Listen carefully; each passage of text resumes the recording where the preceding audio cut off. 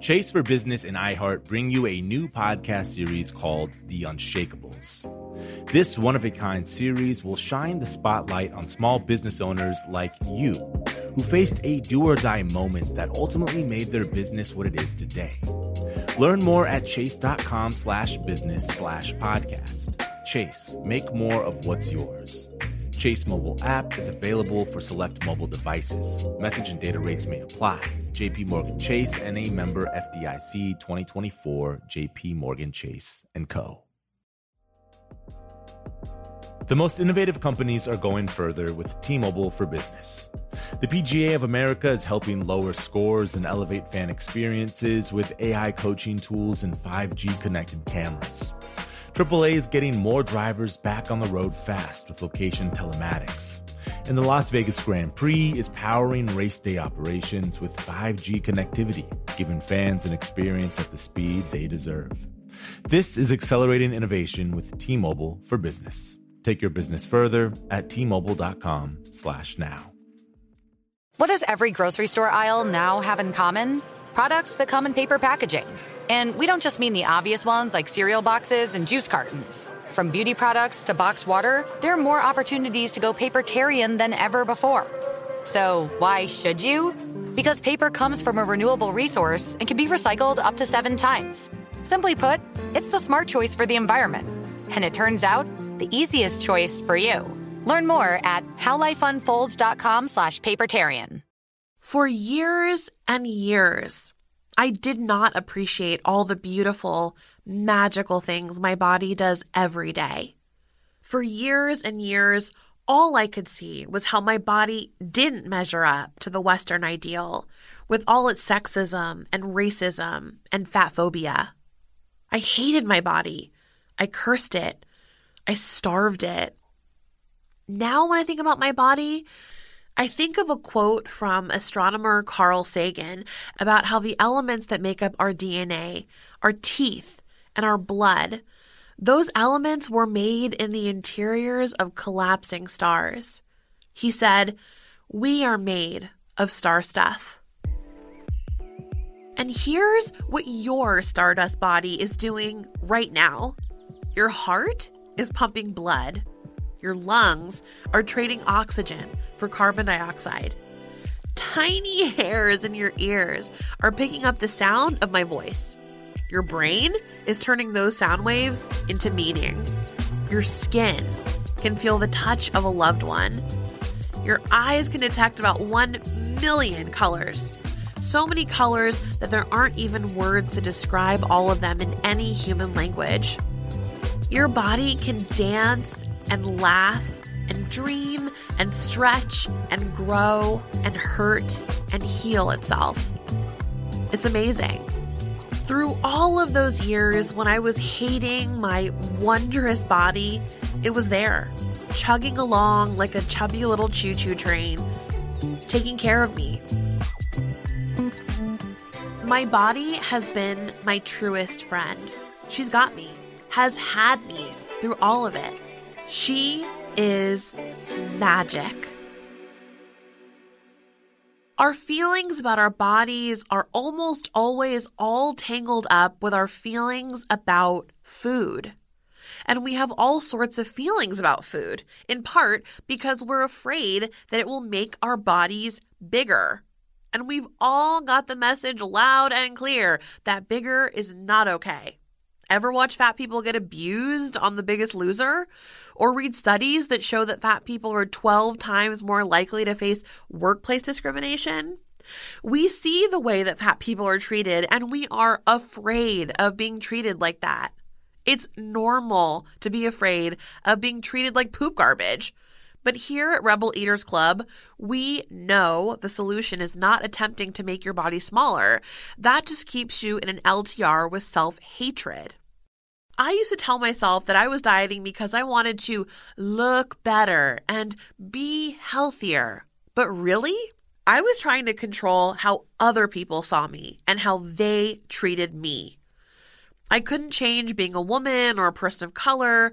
I couldn't change the fact that I grew up working class, but I totally bought the idea that if I could control my body, I could maybe protect myself against at least some nasty judgments.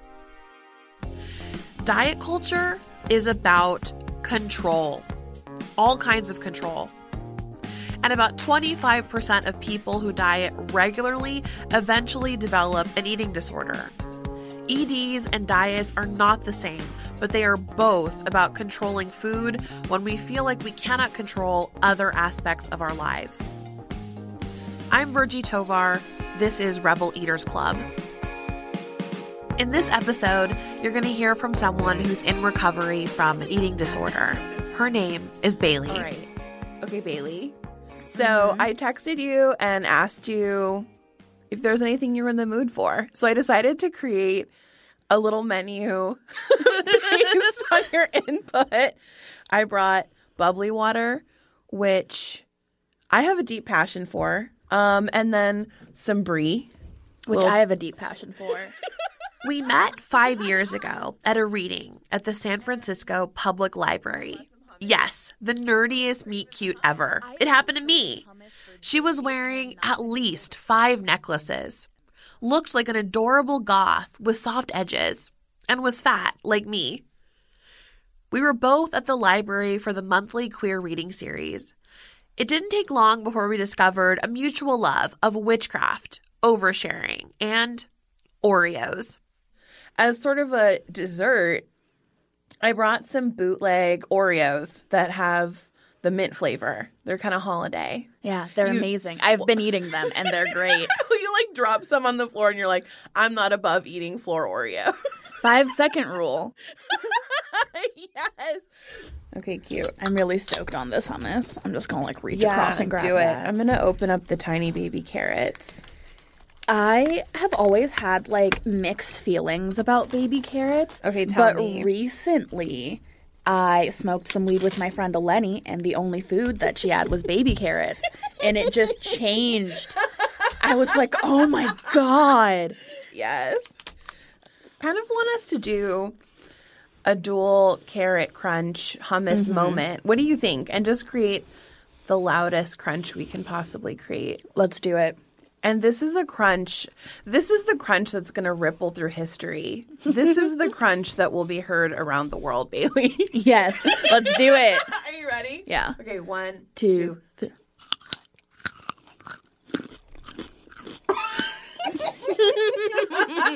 It's like, did you hear that, patriarchy? We're coming for you. Quick note, Bayley is 22. When I was 22, I was still busy trying to squeeze my body into tiny pants and get married narcissists to love me. But Bayley, she's way wiser than I was at her age. Diet culture is what cult leaders do to cult members, depriving them of food, depriving them of energy, depriving them of sleep. It's a method of subjugation. It's a brainwashing tool. Diet culture is like someone speaking into a microphone in your head all the time because it's the only thing you can think about, because when you're not eating, the only thing your body wants to do is eat. It never lets you be alone with yourself and your own thoughts to realize all of your potential. See what I mean? Bayley spent years in the throes of an eating disorder, and we're going to talk about that in detail throughout this episode. Bayley's path to recovery is unique. Everyone who struggles with an eating disorder has a different path to recovery. If you have an ED, your path to recovery might look entirely different. If that sounds triggering for you right now, you might want to listen to this another time. Okay, Bayley, who are you? Oh my gosh. So, I mean, every person is a lot of things. My Instagram bio / Tinder bio version of myself is I'm a lesbian, I'm a woman of color, I'm an educator, this is actually in my Instagram bio, team trauma, definitely working through that shit. I'm fat. These things are very central to my identity, but also obviously don't make up all of who I am. Yeah. Can you talk about the role that food played in your family? food for my whole family is so intense. It's like rough.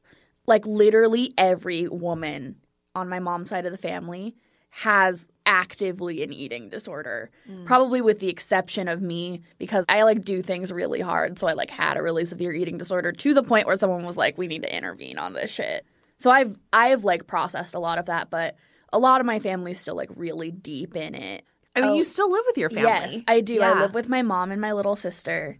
Right. I mean, I remember you telling me that story about the bowls, the size of the bowls in your house. We have the smallest bowls, like almost doll-sized bowls that my mother and my sister will put like servings of ice cream into. And then like I get to break those barriers by just having like 4 servings. Yes.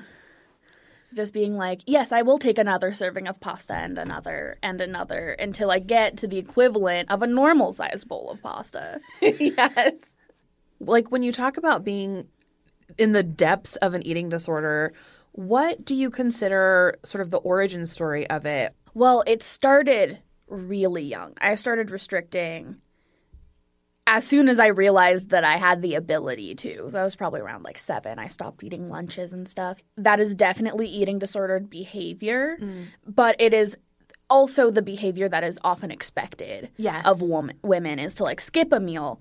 Then right before I started high school, I went to this sleepaway summer camp, and my mom wasn't there. And I just had this moment where I was like, there's no one supervising what I eat. I could just eat nothing. And so I essentially didn't eat that whole week. And honestly, those longer periods of like extreme restriction are kind of what kick eating disorder brain into high gear. The like long periods of like essentially starvation will start to mess up your kind of biological functions of like hunger. And I did some pretty extreme restricting and actually ended up getting hospitalized a couple of times through that. It was not fun. I don't recommend it.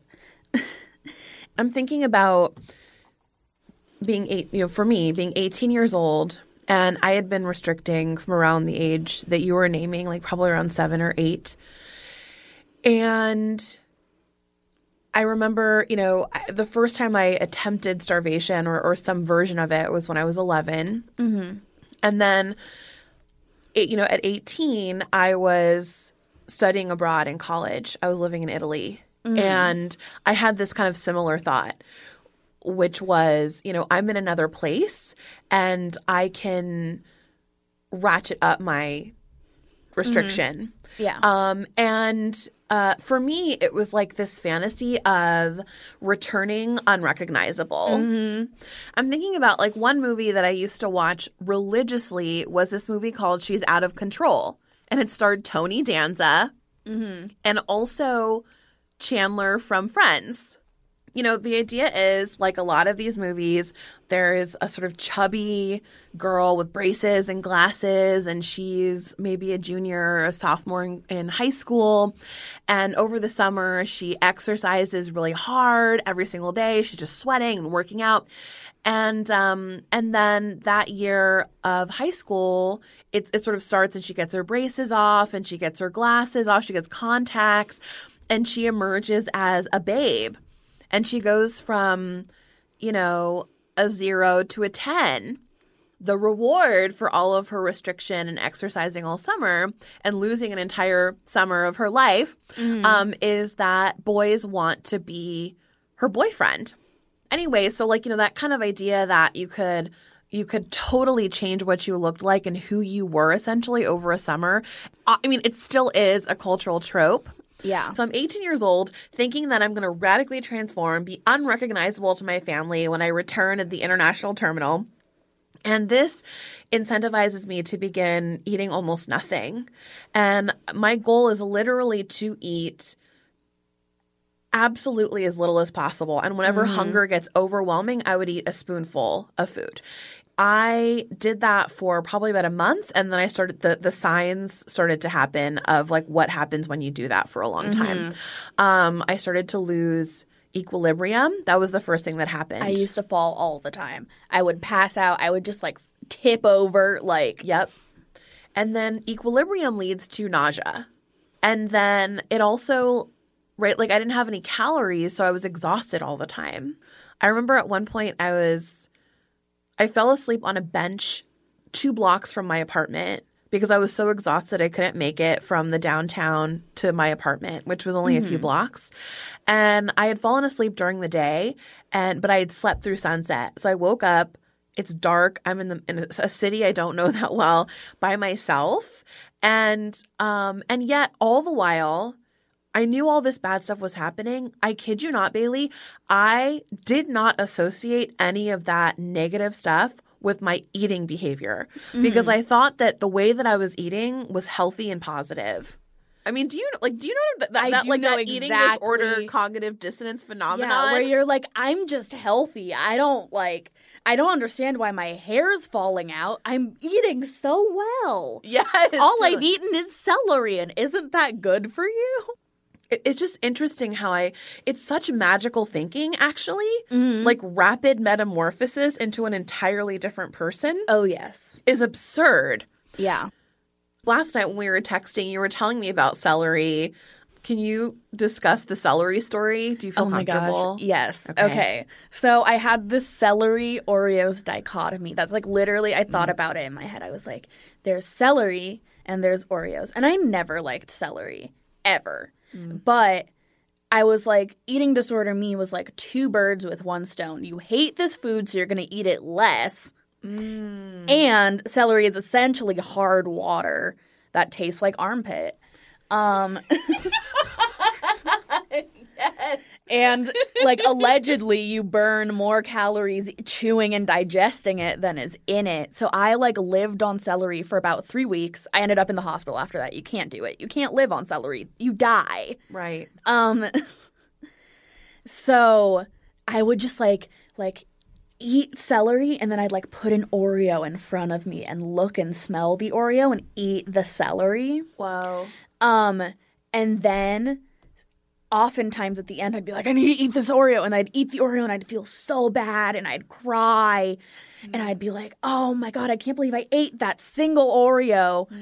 Somehow all of my feelings about food got concentrated like onto Oreos, and I would think about Oreos all the time. I remember doing crunches in my bedroom, like 1 Oreo, 2 Oreos, 3 Oreos. I would just like everything I thought about was in terms of like, I just want to eat a Oreo so bad, but I can't. I spent so much like emotional and mental energy just like thinking about food, thinking about not eating food, thinking about what would happen if I ate food. Right. And now I just eat, which is awesome, and then I can think about other shit. When I was in like eating disorder world was like the worst thing that could happen to me is that I would get fat.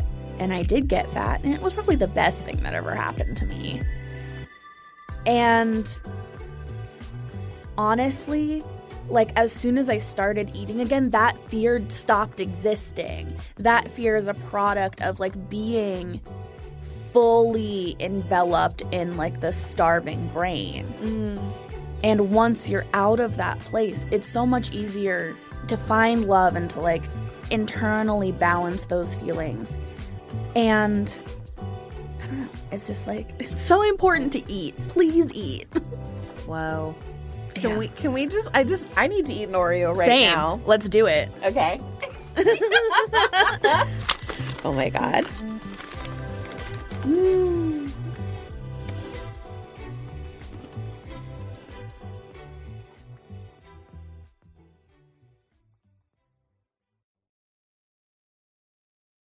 Small business owners, this one's for you. Chase for Business and iHeart bring you a new podcast series called The Unshakables.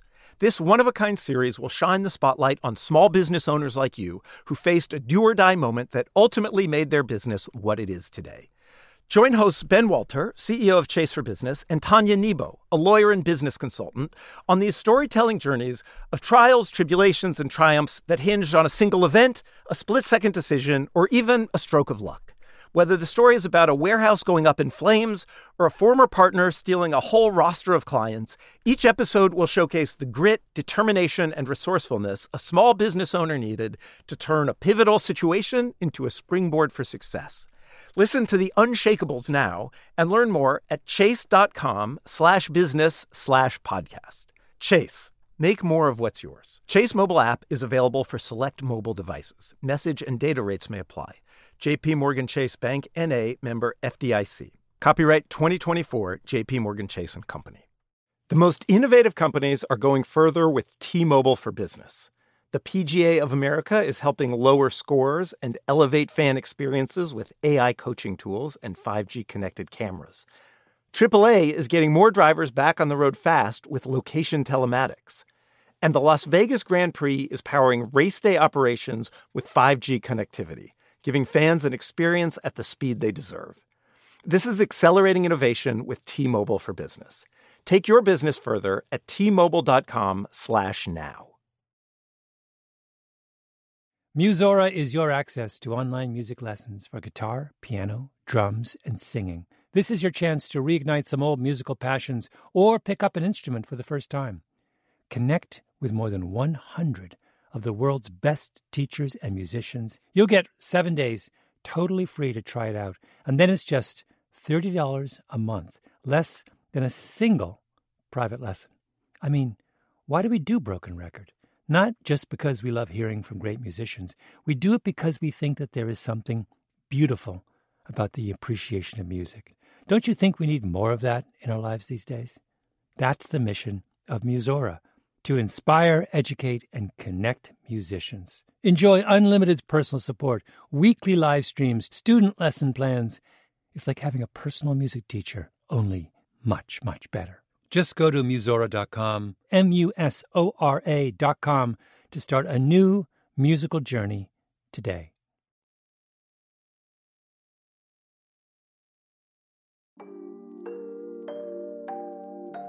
We're back. I'm still thinking about the teen transformation movie and the deeply fucked up idea that hidden somewhere inside of you is another version of you, the real you, that's more beautiful, more perfect, and that person is the only one who's worthy of love. It feels deeply gendered. I mean, I don't know that dudes feel this pressure to radically transform themselves so they can just be acceptable, worthwhile, fully human. But it also feels deeply racialized. The women in these movies who could get thin and then get loved were almost always white. And years later, I realized starving myself wasn't just about being as thin as possible, but being as close to whiteness as possible too. Bayley says she always knew that was part of the deal for her. I honestly really explicitly did have that connection in my head. I'm half black, half white. My mom's side of the family is the white side of the family. My dad's side of the family is the black side of the family. I'm like relatively light-skinned. And honestly, as soon as I started like visibly restricting, my aunt was like, Bayley, why are you trying to look like a white girl? Like that connection was made really fast.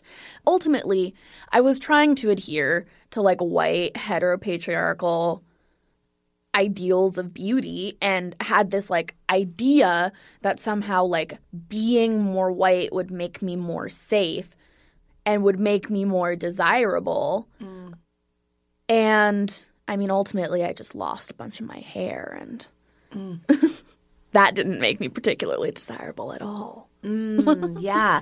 But I mean, I think back on what happened to me in childhood where it was primarily boys emotionally torturing me day after day after day and trying to force me through this abuse to submit to their expectation that I be the right size. I now realize in adulthood that I was getting two lessons at once. I was getting the lesson that I should be thin, But I was getting the lesson that if I was desirable to boys, I could be safe from abuse. Yes. They're the opposite sides of the same coin. Yes. So I feel like a lot of kind of like the everyday violence that men direct at women often has to do with deviating from like the set expectation of like what an attractive, good, whatever, malleable woman is. And like a thin, quiet white woman. And I've never been any of those things. I have always been like a bit of a weirdo, loud, kind of a know-it-all, definitely a little eccentric, just like a freaking weirdo. I've been a weirdo my whole life. I'm into also it. Deeply charming. Thank you. Like, I'm into it. It's part of my identity. I've always been this way. And I've always received, like, a large amount of pushback from that. And so I was like, okay, I've tried to be less weird. I can't be less weird, but I have not tried being more thin and more white. Maybe if I adhere to these expectations in other ways, I'll be safe from this abuse. That was definitely a lot of my thinking. And ultimately, I was still deviant, wasn't safe, didn't super work out extremely well for me. One of the things that creeps me out so much now that I'm not restricting is that of course, it was unpleasant to be exhausted and irritable, all the things that chronic hunger creates, right? Yeah. Like, really physical discomfort, exhaustion, irritability, all the stuff. But I remember feeling in the depths of my physical weakness from hunger this sense of femininity that I never felt. Oh, yes. And it was so powerful and so intoxicating to me. That weakness, that frailty was a sort of coveted and prized experience for me. And it felt very exotic and special and whatever. Do you know what I'm talking about? I do. I was like, oh my God, I'm fainting like a Victorian woman. Yes. But which is so tied to that white feminine ideal. Oh, yes. Well, and I think I don't know. Forgive me if I'm overstepping, but I think that for both of us, the white woman ideal was very present in our homes. Oh, yeah. Yes, very much so. Me and my little sister, we didn't really grow up around my dad's side of the family. We were only around extremely thin white women. And that was just like the way I wanted to be. I just wanted to be like I said, a fainting Victorian woman, small enough to be easily kidnapped. Whoa. The type of person you could just throw over your shoulder and rescue or kidnap or leave with a dragon. Yes. Small enough to be easily contained. That's what I was like, oh, I feel so beautiful and feminine. And even though all my hair is falling out and my skin is terrible and I have constant diarrhea from chewing sugarless gum, I feel so sexy and feminine. Yeah, I'm thinking about who historically has benefited the most. It is, the closer you get to that white ideal, that thin ideal, the more access that you're going to get, right? Relative to, of course, white dudes. But I kind of want to return to the concept of living with an eating disorder, coming through it. For you, what was the breaking in the clouds moment for you? Did that happen internally or was it external? So it was a combination of both. So I was hospitalized a couple of times. Hospitalization is super effective because it sucks and you're like, I would do anything to not have to do that again. I also was starting to have issues with my heart, which still kind of carry through to this day. And I got to the point where I was like, I'm going to die. Around that time, and I feel like this is such a niche Bay Area experience, but whatever. I took mushrooms for the first time. And I had this moment where I was looking at myself in the bathroom mirror and I was like, I have so much love for this person. And I'd never had that feeling before. And as soon as I came down, that feeling went away. But I knew I'd had it. That really was like a turning point for me. And like right after that, I like graduated from the various programs I was in for my eating disorder, started on an antipsychotic medication. And after I was put on medication, I gained about 130 pounds in 1 year, which was like a jarring experience, I'm not going to lie. But basically, I'm at the point that like even when those feelings come up, I'm like, what am I going to do? Lose 130 pounds? No. Right. Like, that's not going to happen, so fuck it. Do you know how long it would take you to lose 130 pounds, Bailey? Not fucking worth it. So I'm going to love myself here. Yes. In a way that I never have when I was thinner. And it's awesome. Totally. I mean, when we met, you were already aware of fat activism and fat acceptance. I'm curious about your introduction to it. Yeah. Honestly, I'm not sure. I feel like my introduction was probably through Tumblr. Like I was big into Tumblr when I was in high school. And I also, because I'd like been through this whole eating disorder journey, there were like little bits, like there were like a couple of people who I ran into who were like doctors or psychiatrists or psychologists who were like, hey, like there's a different way to look at this. Then I, like when I was around 18, I want to say, I had this like group of friends. We were like very alternative, very queer, even though I was still dating men and saying I was a lesbian.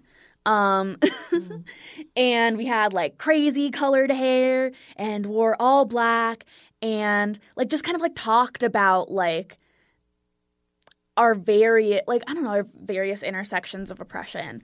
And it was this moment where I was like, I'm fat, I'm a freak, I'm queer, and I love it. Like, I just got really into it. And that was, I feel like, when I started to kind of build this like internal self-esteem where I would just like pump myself up all the time, post so many selfies on Facebook and Instagram and just be like, I'm so fucking hot.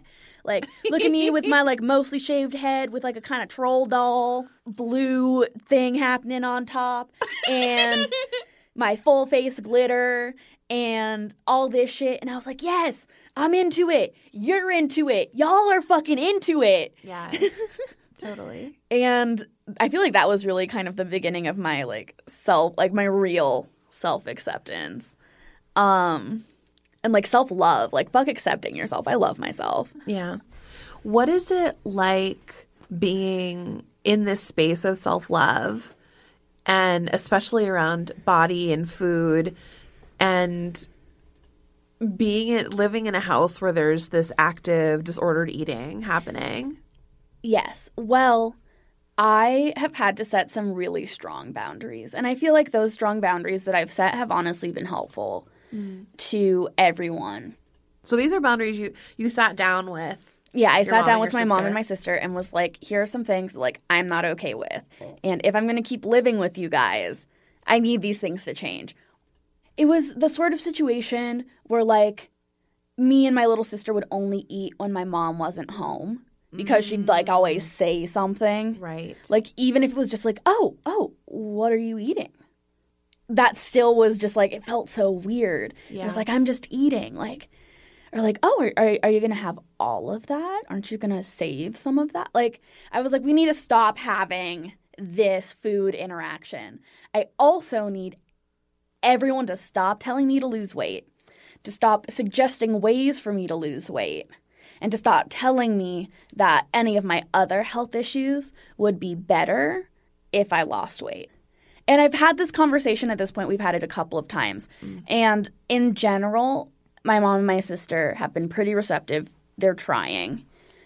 I guess, like, I'm thinking about how you're 22, I'm 37, and you have had all of these extraordinary realizations that it took me a really like much longer time to have. And I'm wondering do you feel like there's something generational about that? Do you feel like you're in a generation where there are just different attitudes or more tools? Or I absolutely agree that there are like more tools, and that the attitude towards like the way bodies can even be is like changed a lot since like even like the early 2000s when I was in like middle school. I'm like at the edge of millennial and Gen Z. And like Gen Z is just trying to like fuck shit up, like in a good way. Yeah. Like the world we live in is not working on so many levels, and it needs to change. We have been completely divested of the American dream. And so there is definitely a freedom in that to like restructure and recreate. And I think that's awesome. As someone with a history of ED, how does it feel to hear people talk about or endorse aspects of diet culture? I mean, honestly, it fills me with rage. Like, that is one of the few things where my face will get hot, like, my hands will start shaking, because I know diet culture impinges on people's personal freedom. Yeah. Diet culture is a fucking intellectual muzzle that prevents specifically women from, like, realizing their full, like, psychic, intellectual, everything potential. It's a method of subjugation. It's a brainwashing tool. Diet culture is what cult leaders do to cult members, depriving them of food, depriving them of energy, depriving them of sleep. Diet culture is, on a certain level, like someone speaking into a microphone in your head all the time, because it's the only thing you can think about, because when you're not eating, the only thing your body wants to do is eat. Because you need to eat. And so it never lets you be alone with yourself and your own thoughts to realize all of your potential. And that's what enrages me, is it's like, it is like at the very core a brainwashing technique to force the subjugation of women. If I could drop our mic because it's not attached to a very heavy thing, I would. I would drop both of our mics. That was amazeballs. Thank you.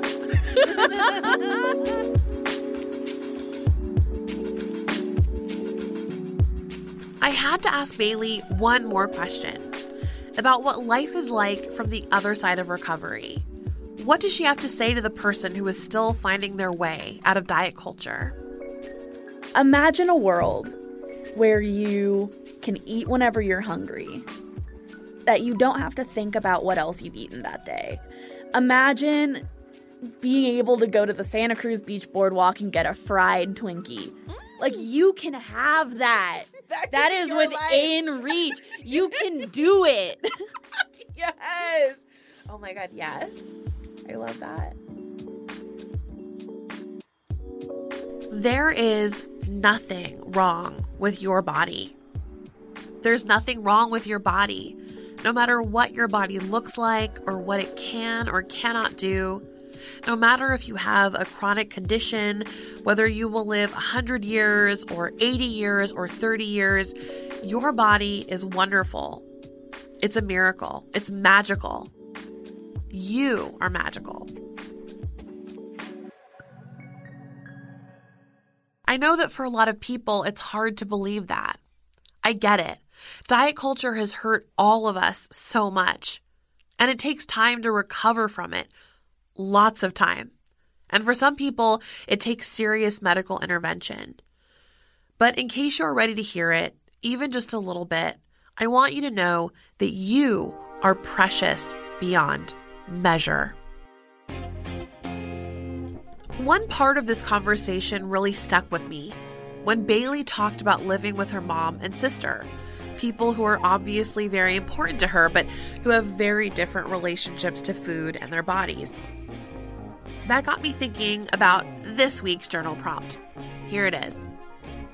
Bayley says she had to make some rules with her mom and sister about how they talk about their bodies and about food when she's around.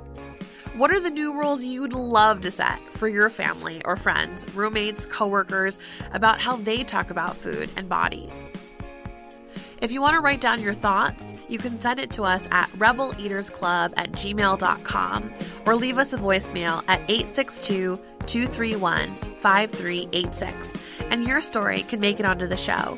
862-231-5386. When you're done, don't forget to give yourself the merit badge you earned. It's the You R Stardust badge. You can print it out on our website, rebeleatersclub.com. Next week, I'll be talking to psychologist Deb Burgard about her life as an original fat activist and why we should stop controlling how we eat and just play with our food. If most people felt safe enough, what would we do with food? You know? And we would play. And, Yes. you know, we would just do all the things that human beings do when we're playing. Rebel Eaters Club is an original podcast from Transmitter Media, the podcast company that's like the biggest brownie in the pan. I'm Virgie Tovar. The show is produced by Lacey Roberts and Jordan Bayley. Our editor is Sarah Nix. Greta Cohn is our executive producer. Our theme song is by Dara Hirsch. Like what you hear on the show and want to sponsor us? Visit us via lipstickandvinyl.com and let us know. And please head to your favorite podcast app and give us a review. It will help us grow the club. See you next week.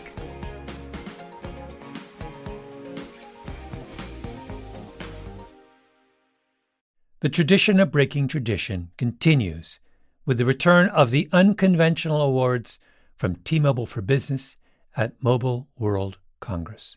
This is an event that celebrates innovators whose bold actions took their industries to new places. If that sounds like you and you're a T-Mobile for Business customer, enter today.